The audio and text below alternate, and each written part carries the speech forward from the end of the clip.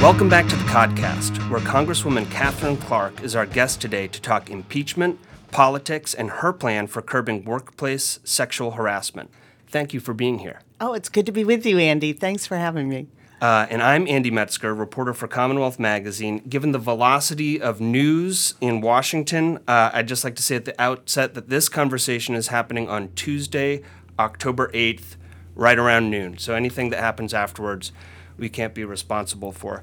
Katherine Clark is the sixth highest ranking member of the Democratic leadership in the U.S. House, a former state rep and state senator with a background as a state prosecutor in Colorado and Massachusetts. Clark was elected to the House in a 2013 special election to fill the vacancy left by Senator Ed Markey. And then last year, after recruiting a number of House candidates, she was elected vice chairwoman of the House Democratic Caucus. That all puts Congresswoman Clark in an excellent position to talk about the impeachment inquiry that Speaker Pelosi announced last month. Congresswoman, what is your theory of the case against Donald Trump? What we have with Donald Trump's action is a clear abuse of power. We have a sitting president of the United States who called a country, a foreign government, in this case Ukraine, and asked for a favor. I think the line we're all going to remember from the transcript of that call is, "Can I ask you for a favor, though? We need a favor." And that was political dirt on an opponent, which is putting the national security of the American people behind his political gain. Okay. So that's the big picture theory, that it's trading a political favor for, the might of the United States and whatever it might offer. That's the theory. What is the game plan for the House to pursue this case, and how quickly do you want to move towards a vote? So the origins of this particular inquiry come from the whistleblower complaint, and we are using that complaint as our roadmap to look at what were the other conversations that happened. Why was this call put into a top secret classified place that these type of calls usually aren't put into? What happened with the military aid for Ukraine? Was this something that was being used in an extortive way to make sure that Ukraine opened these investigations? It is clear from some of the text messages that have already come out that Ukraine was very interested in a White House meeting for the president to show his support for this new administration, and that there was a lot of back and forth about would they be willing to open investigations into the Bidens, into the 2016 election in order to obtain that meeting. So we're going to pursue these witnesses and the documents, and unfortunately, it seems like the Trump administration is continuing with the obstruction and the unprecedented stonewalling that we've seen from so many of the investigations that we have been trying to hold to perform our constitutional obligation to provide oversight. And so how does the House deal with that if there is an unwillingness from the administration to provide witnesses and that sort of thing? Well, one of the reasons we opened an impeachment inquiry is because it does give us more authority and power. And even if this administration doesn't want to recognize that Congress is a co-equal branch of government, the law does. And we will be able to subpoena witnesses, and we will be able to have those enforced with a greater urgency and with a stronger legal backing now that we have opened an impeachment inquiry. So we're going to let the facts really judge the timing, but we understand that this threat to our national security is serious, it's urgent. We have 1 year to the 2020 elections, and we want to make sure that those elections are fair and free from foreign government interference. What's it been like to be a congresswoman during these unprecedented times? It is a bit surreal at times. I I went to Congress almost 6 years ago to really be a voice for families here in Massachusetts and across the country, to look at the issues that we care about. And I think areas where Massachusetts has been a leader, like in healthcare, like in marriage equality, like in making sure that we have paid leave, childcare. Those are the interests that I went to work on. Nobody goes to Congress to impeach a president. But history has called on us. I don't believe this president has left us many options except to open this inquiry. And so we are going to rise to our constitutional duty and our oath of office. But we're very committed in the caucus to do this in a way that is serious, that is somber, and is fair. I think that's what the American people are looking for, and that's our obligation to them. And it seems to me, speaking of options, that there's really, and I'm not an expert on this, but there's really only one way out, right? Which is a vote on the House floor on articles of impeachment. I mean, at this point, it would be a dramatic reversal for Speaker Pelosi to say, we're not going to have a vote. So is that what you think will wind up happening, is a vote on the floor? I do think with the amount of evidence that we've already seen that we have, it is likely that we will proceed to articles of impeachment. But we do investigations for a reason. And basically, we are acting as the chief investigators for an indictment, which would then be presented to the jury, which is the Senate. So we have to be true to that process and really follow where the facts lead us. And how important for Democrats is it politically that there's unity within the House when you actually take this sort of vote? I mean, if members were to vote off, it seems like that would give the president and his allies a real point to say, well, even the Democrats don't agree on that I did anything wrong. I don't think our goal is unity. I think our goal is to get to the truth and to get to the facts. And if the facts support all the indications so far are this has been a egregious abuse of power by this president. And I think that you have seen Democrats support opening this inquiry from a variety of districts and, across sort of from our most conservative blue dog Democrats to very liberal Democrats, because they understand what's at stake. And this is really about sending a clear message that no one is above the law and that we each take an oath that says we're going to work to protect the Constitution and the American people, and we have to uphold that. And so, again, we are going to be the fact finders, and we're going to follow where that leads.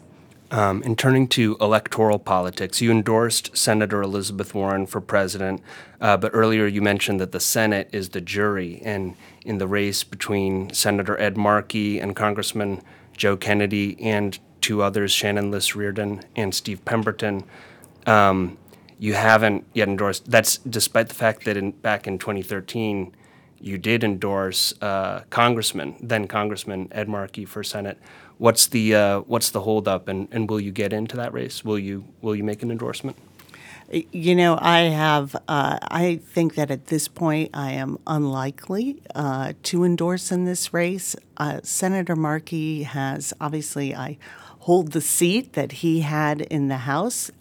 He is a constituent as well as someone that I have worked very closely with. We need his leadership around climate change, and I greatly appreciate what he's done.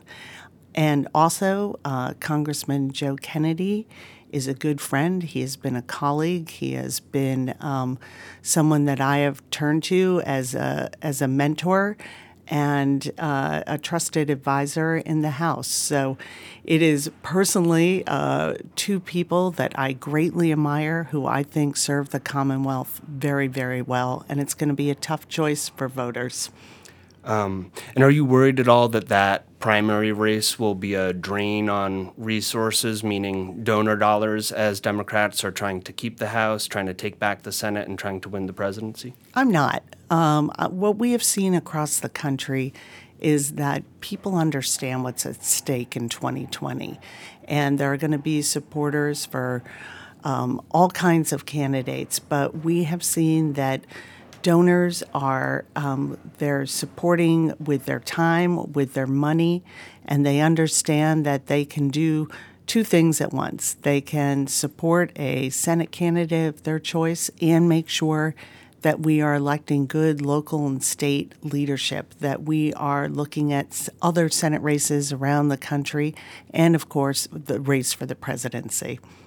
And sticking with Massachusetts, President Trump or the Trump administration has put the pause button on a big economic development, energy, green jobs program, that being Vineyard Wind. Now, Governor Baker has tried to lobby to keep things moving on that.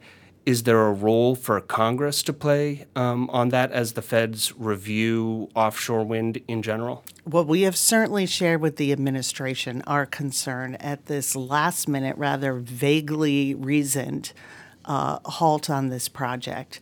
We have an opportunity in Massachusetts, as we lead in so many other areas, to really be a leader in wind and renewable energy. And this seems to me to be a play by the administration to the hands of big oil, and to say they don't want to see us really breaking ground and moving forward on this project, which, as you said, not only will create a clean source of energy, but it's going to create a lot of great jobs. And those jobs are, ones that we need, that are going to be part of a green job revolution. But this administration has been very hostile, whether it's taking us out of the Paris Accord. You have a problem when you even have objections from Shell and Exxon to changes in methane regulations they recently made. It is almost like a cartoon villain, the way they are rolling back regulations and putting our planet, our clean air and water in jeopardy. On that, it seems big oil is transitioning into green energy. So are they really opposed to offshore wind development? Well, they appear to be. I think that the reasoning why they have slowed this project really doesn't pass muster. It just was too vague, and we are going to continue to push for answers and look for the kind of investments we need.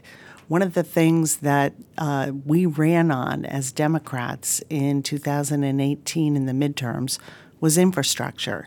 And one of the key pieces of that is infrastructure and renewable energy, and making sure we update our electrical grids, that we're investing and researching in battery storage. These are going to be all critical pieces of combating climate change and making sure that we are building resiliency here in the Bay State.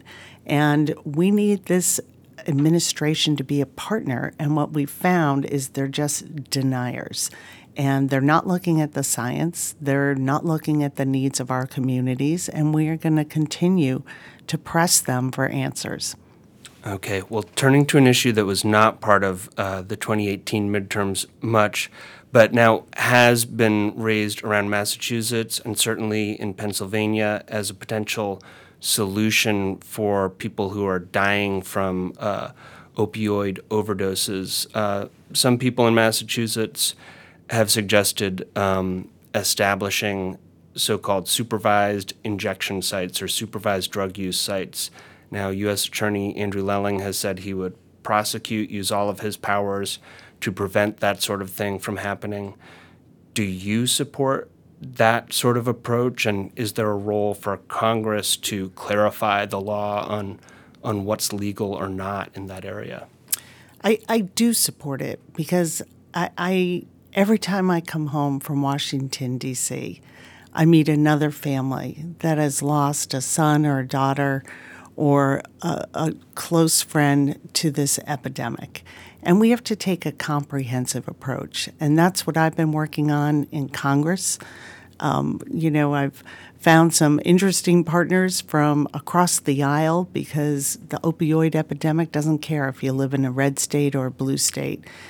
Just this year, coming from discussions here in Massachusetts about the lack of treatment, the real struggle that treatment providers are having in recruiting and retaining doctors and recovery coaches and people to help people into recovery and help win their lives back from the grip of the opioid epidemic.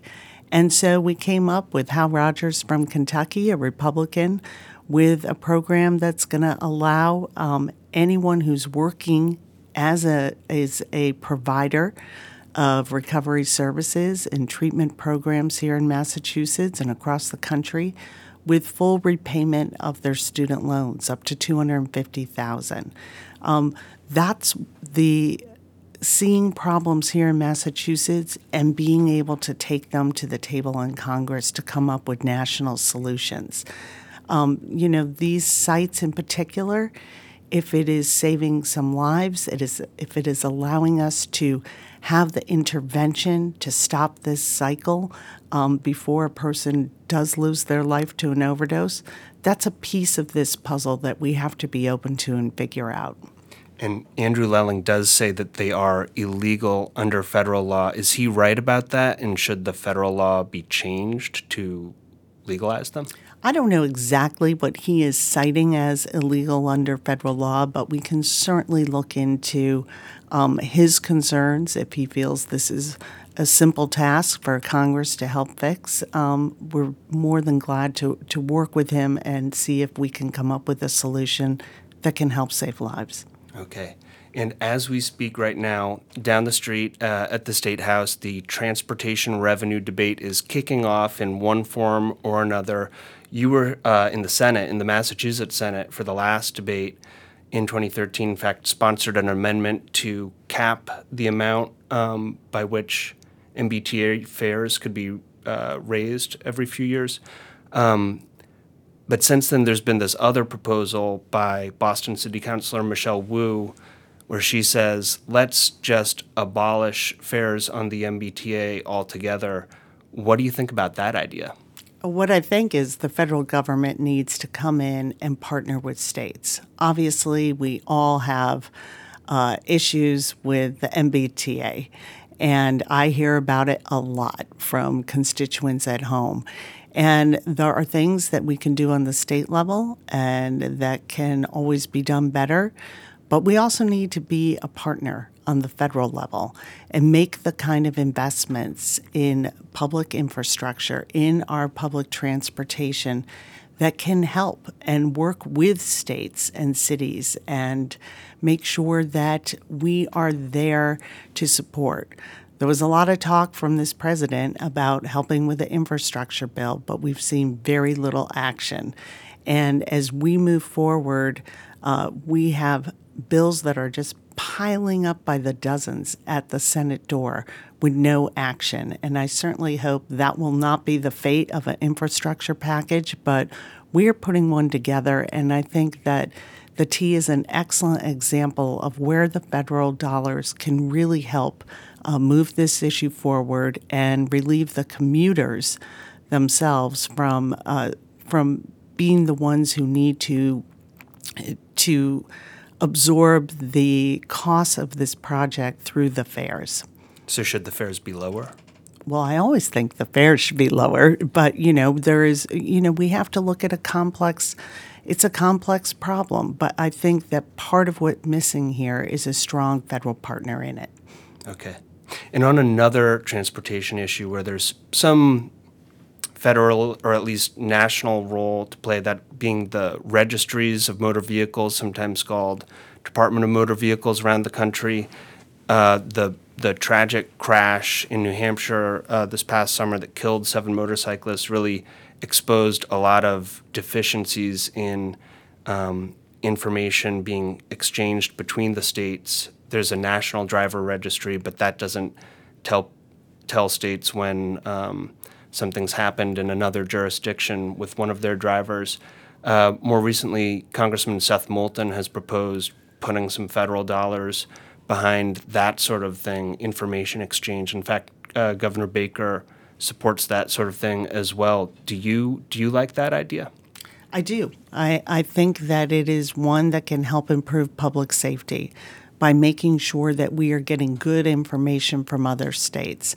And this certainly arose in just the horrific accident in New Hampshire, which was just a devastating loss of life and maybe could have been prevented if this data and information had been shared and acted on in a more efficient way.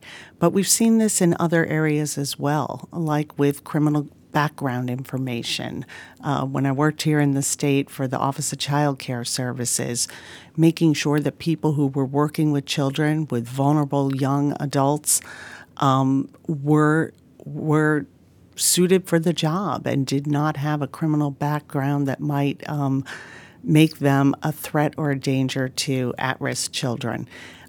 But there are problems with the system of sharing that information. So I think there is a role for Congress and the federal government to be a conduit and to help get the best data we can to improve public safety.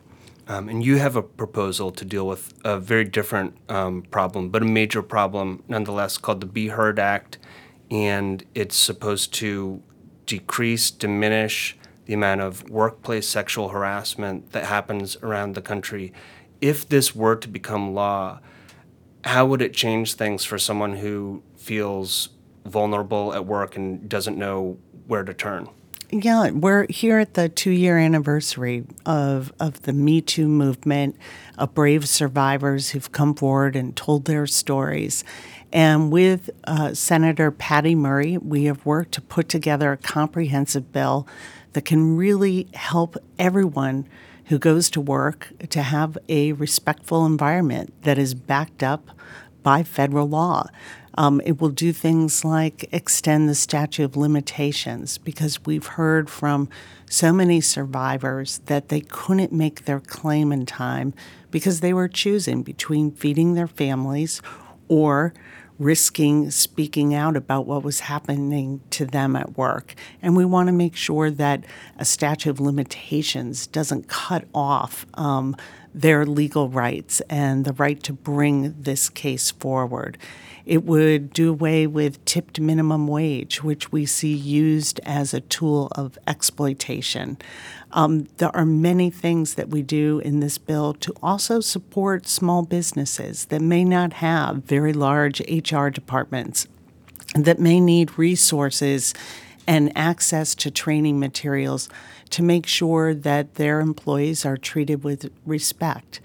But, just a few weeks ago, we had a rally on this bill in front of the Capitol over by Union Station, and I got to talk to Barbara Johnson, who's been a leader in the Fight for 15, and she told me about being grabbed by her boss and just how humiliating it was. And the same thing happened to me when I was a college student working in a restaurant. But the difference was I didn't have a family to support. I had a safety net. I was going to be heading back to school. And we have to make sure that everybody, whether you're in a restaurant kitchen or on a Hollywood set, has the rights, has the backing of federal law to make sure that they can enforce a dignified and respectful workplace. I'm sorry to hear that happen to you. Was the person who grabbed you, were they fired, or did they? I never spoke a word about it. It was a coworker, and it never occurred to me with his position at that restaurant that anybody would take it seriously. And I think, like so many victims, women don't want to make waves. They want to get their job done, and they just take in the humiliation on themselves. And that is the point of this bill, that we see you, we want to be a voice for you, and we want you to be heard. Now, one other aspect of this bill is it would ban pre-employment non-disclosure agreements, and that's been a sort of controversial issue in the legislature, where the Senate has banned NDAs in any form banned the Senate from entering into them, but the House has sort of had a more nuanced approach, and they say that the House says that NDAs can be used to the benefit of survivors of sexual harassment. Now, a couple of your colleagues, Congresswoman Ayanna Pressley and Congresswoman Lori Trahan, have supported the effort to ban NDAs in the House. Do you have any position on that? Well, I'm glad you brought that up, because that is a key piece of this bill and legislation.